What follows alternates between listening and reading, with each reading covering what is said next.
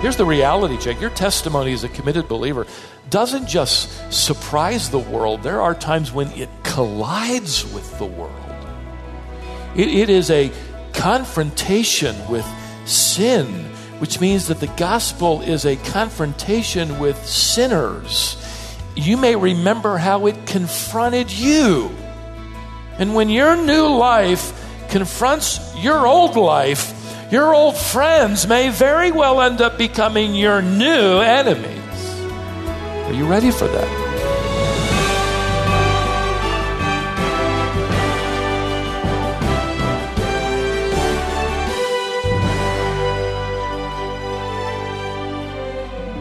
Most of the time, people don't appreciate hearing that their behavior is wrong. Have you experienced that? They certainly don't welcome the news that their behavior is categorized as sin. That's an offensive message for people who want to continue in rebellion. Because of that, the gospel is confrontational. The way you live and the gospel you preach stands in contrast to the world. It's often offensive and convicting. Today on Wisdom for the Heart, Stephen Davey encourages you to not be caught off guard if the world resents your faith. This message is called A Christian's Reality Check. I came across an article that showed, and we all know this is true, but how the media, movies, television, distort reality. And the article said, if you watch carefully, you'll notice a number of things. How the ventilation system of any building is strong enough to hold a person crawling through it.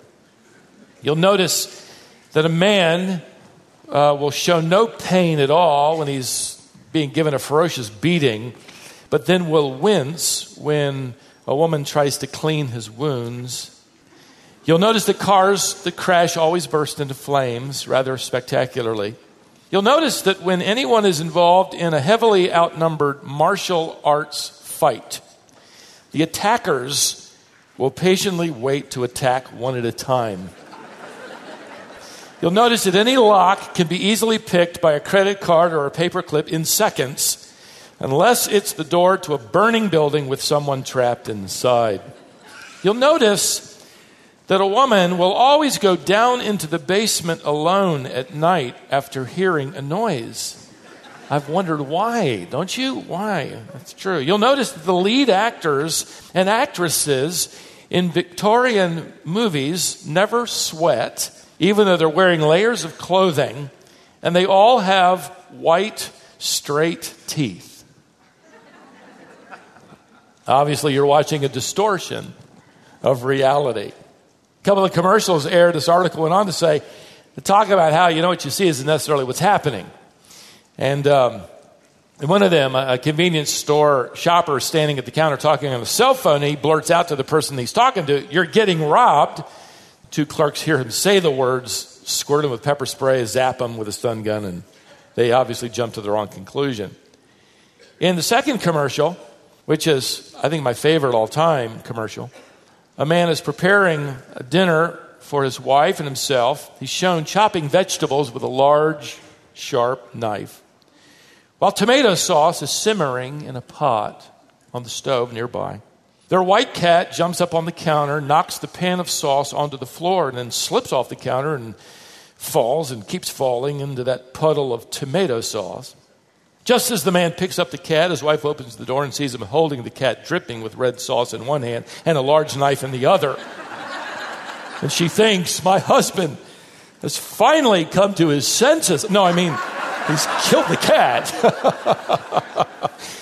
But what you think you see isn't necessarily reality, and I think the media certainly plays that very well. One of the challenges in the life of the believer is having a realistic view of the perception of whatever we think is going on as the world watches us, and what we think that they should see and what they don't seem to see. In fact, this is life, isn't it? This is why premarital counseling is so helpful. It attempts to remove misconceptions and show reality.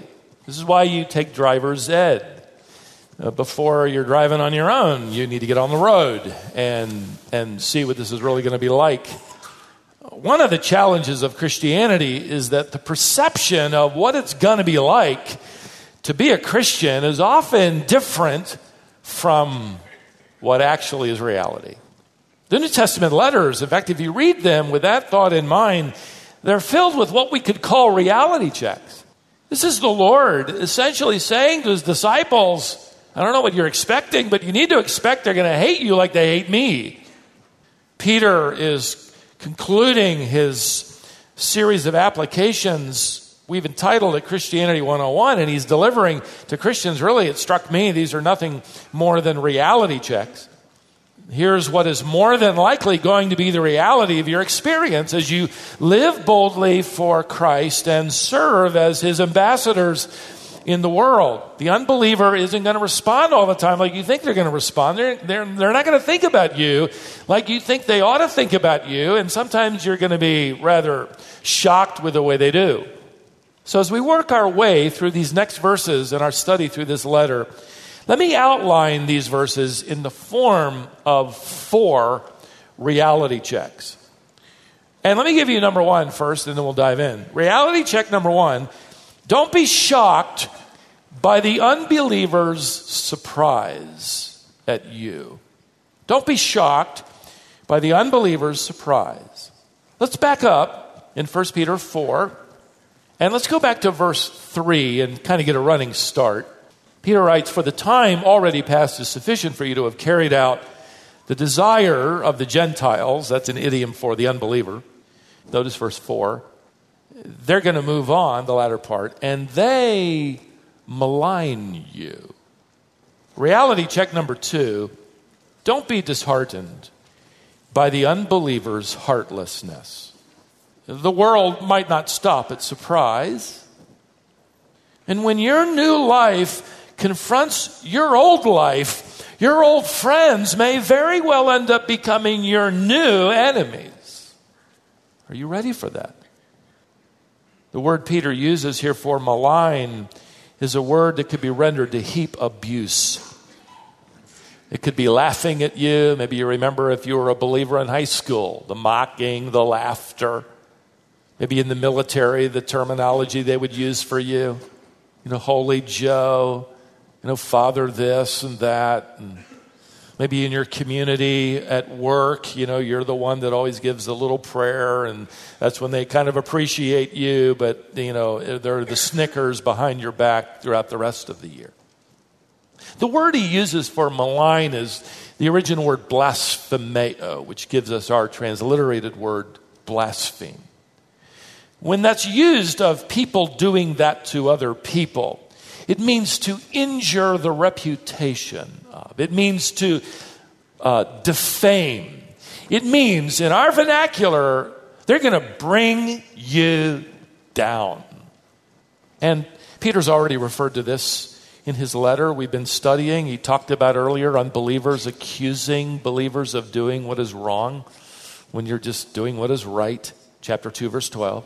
Of unbelievers speaking maliciously of you, chapter 3, verse 16. And now here again he uses another word that just further unmasks the resentment and the hostility of the world against the Christian, the hatred of the world for Christianity. In fact, it's all turned around so that they represent the Christian who is the one doing the hating. We've got the hate speech, because we're just simply describing the gospel, which is confrontational. It is right or wrong. Listen, here's the reality check.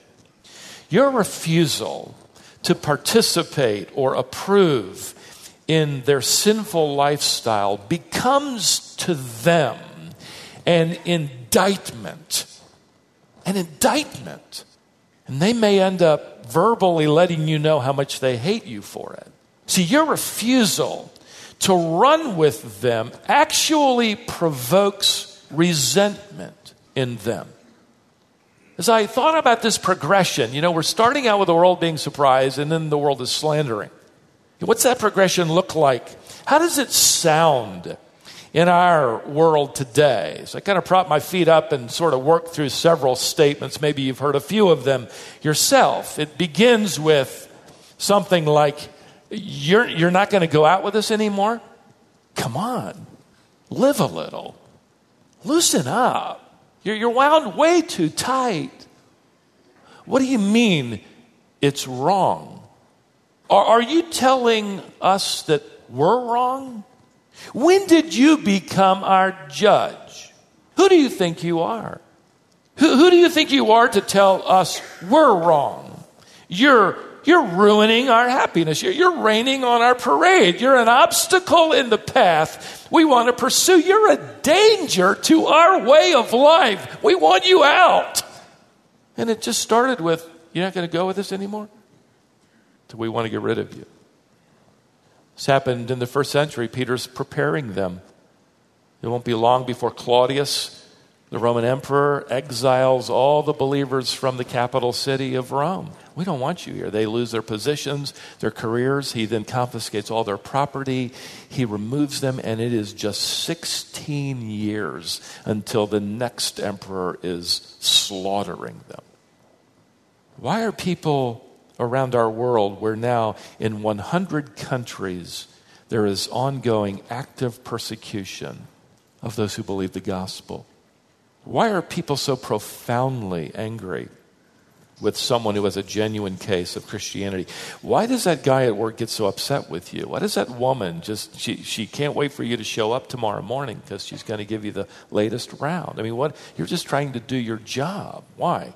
Follow this, because genuine Christianity becomes a testimony in the world through your life, and you become a standard of right and wrong, which every human being already knows, because of Paul making that stunning statement, and I'm so glad I often think of it, how he put it, that the law of God is written on every human being's heart. They already know. No matter where you go in the world, it's wrong to steal that chicken. It's wrong to lie.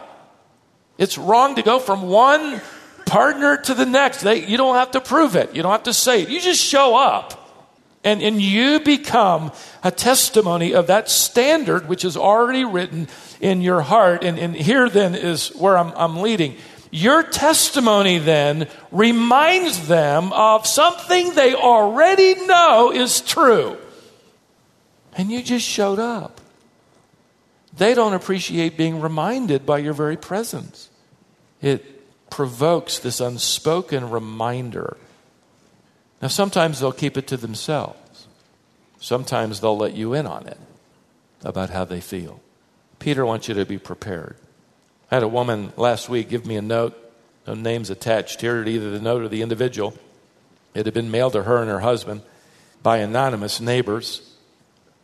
They, from what I can tell, live in a nice neighborhood filled with nice people, and they're nice people. Early 70s, my guess. If you're listening and you're 52, forgive me, but I'm guessing.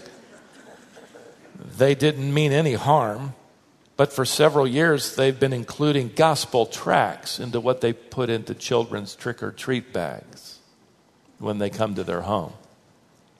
The note reads, and I've edited some of the more expressive language out, "The word is out that you put fear-mongering filth in my child's Halloween bag. You are a pig. How dare you? You should know the neighborhood has its eyes on you. We hear this has gone on for years. No longer, exclamation point. No longer, exclamation point." Somebody's upset. I thought it was tragic that in their minds the gospel to them is fear-mongering filth. Where'd that fear come from?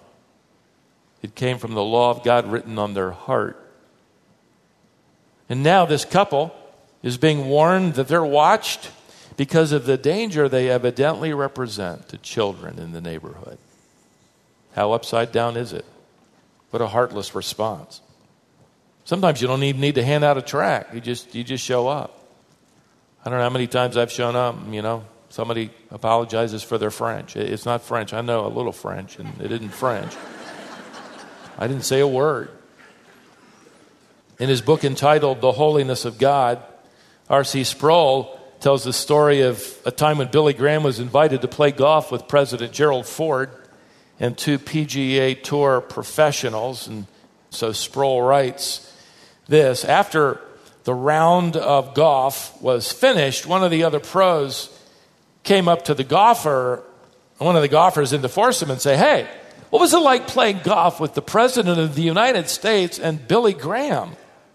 The pro unleashed a torrent of cursing and in a disgusted manner said, "I don't need Billy Graham stuffing his religion down my throat." And he turned on his heels and stormed off. His friend followed him, said nothing, sat on a bench while the pro hit some practice shots. And after a few minutes, the pro kind of calmed down, came over and sat down next to his friend. And his friend leaned over and said, "So, Billy was a little rough on you out there, huh?" The pro sighed and then admitted he never once mentioned religion. "I just had a bad round." Imagine, Sproul applied, the unbeliever was provoked to anger and he blamed his round on simply knowing what Billy Graham represented, and that's what came out of his mouth. So when you show up, somebody unleashes, "Don't stuff your religion." All you asked was for a cup of coffee. They know what you represent. I love the way Martin Luther, the 16th century reformer, once put it, and here's a reality check that we can often overlook. Luther writes, "The unbeliever sometimes trembles at the rustling of a leaf. He often feels the hound of heaven breathing down his neck. He feels crowded by holiness in the presence even of an imperfect Christian." You crowd people, constrict people, irritate people. It's a reality check. People can become heartless toward you simply because of what you represent. Don't be disheartened. Be prepared. Don't expect applause. Expect anger. Don't lose heart.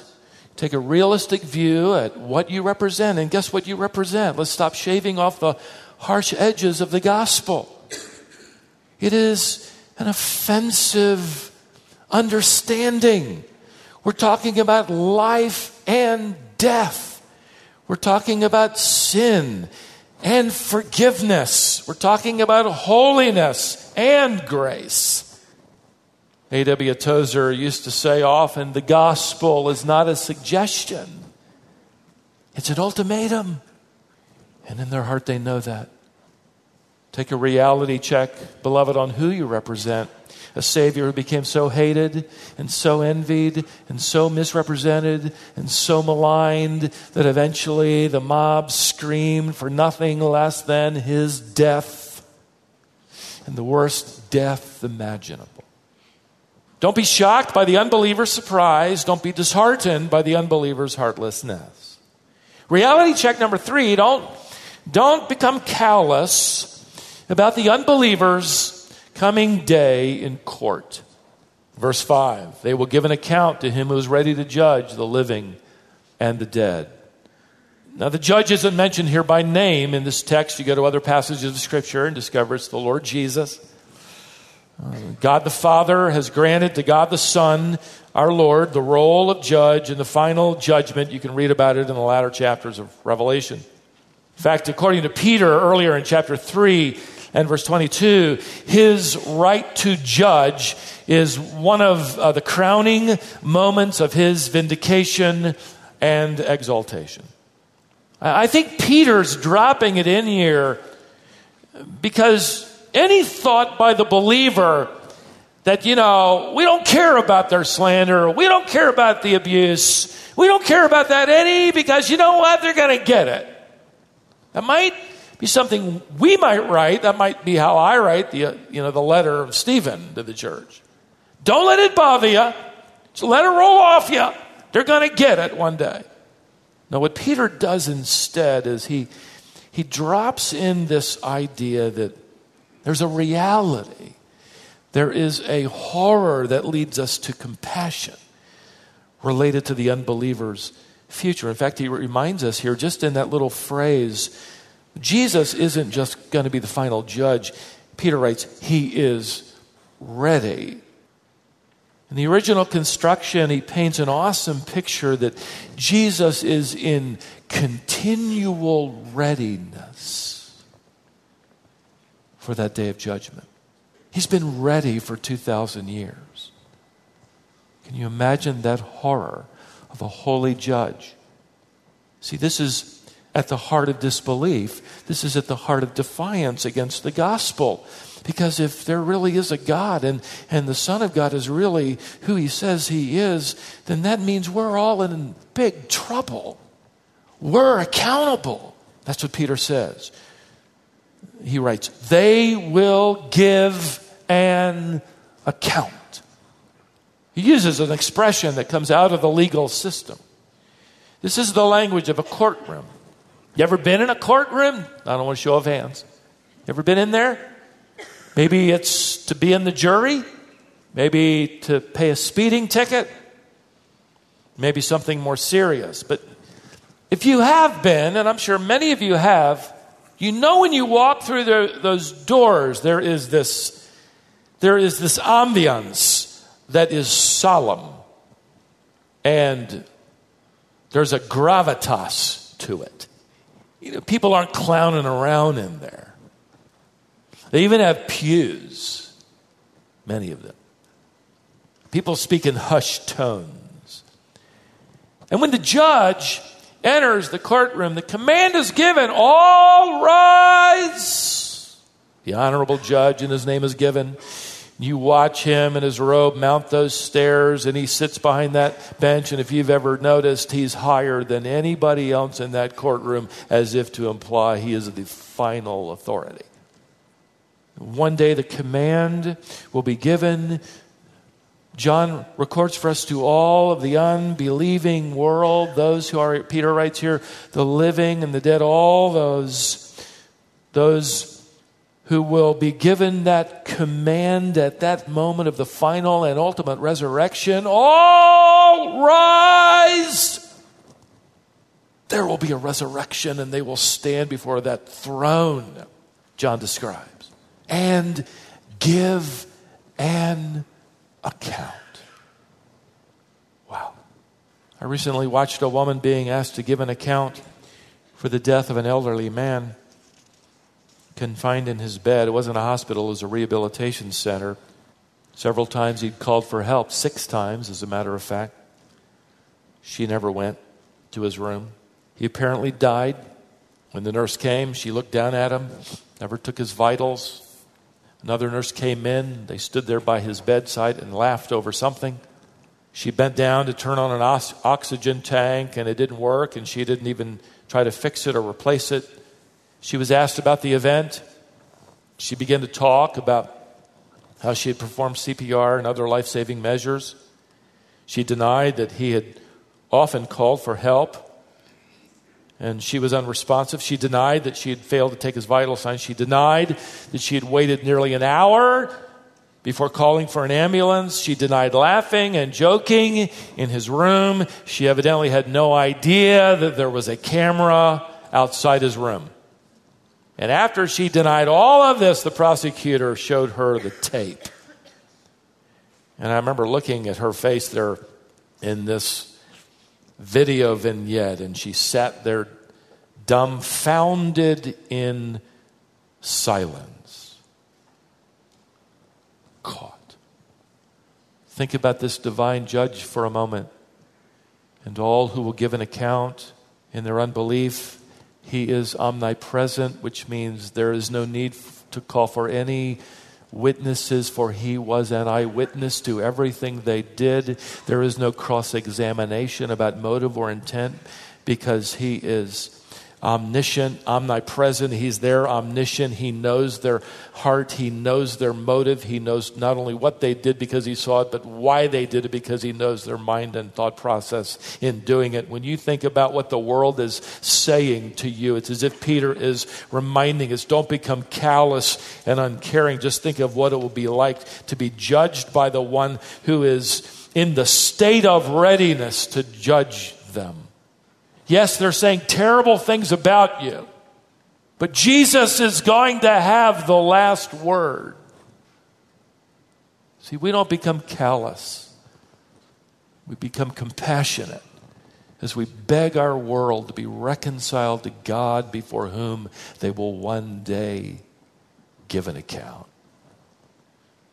Peter doesn't end his comments on the unbeliever's future. He turns the corner. We're going to turn it with him. One more reality check. Reality check number 4 for the Christian. Don't be forgetful of your future. Verse 6, for the gospel has for this purpose been preached even to those who are dead, that is, now dead. Peter said the gospel has been, in the past, preached to those who are now dead. You could translate this, the gospel was preached to them during their lifetime, and they believed.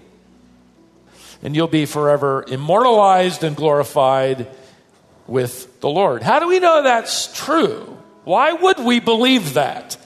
Because of the way Peter ends verse 6. This happens to be the will of God. I love that. This just happens to be God's design. All right, let me quickly tie up some loose ends and give 3 final lessons as we wrap up Christianity 101. First, when your testimony becomes obvious, don't anticipate support. Anticipate slander. Expect to be bruised often, but go often to be bandaged by the Spirit and encouraged by His Word. Secondly, when responding to slander, don't express anger. Express compassion. Third, when trusting Christ now, when life isn't so glorious, remember your future. D.L. Moody, the great evangelist of the 19th century, was often heard to say, one of these days you will read in the newspaper that D.L. Moody is dead. Don't believe a word of it. I will be more alive than I am now.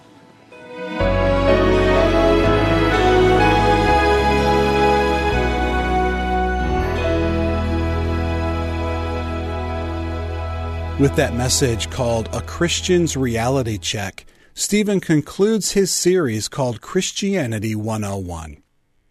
If you'd benefit from listening to the series again, we've posted it to our website. You can also navigate to Stephen's sermon library for 1 Peter and listen to his full-length messages on this section.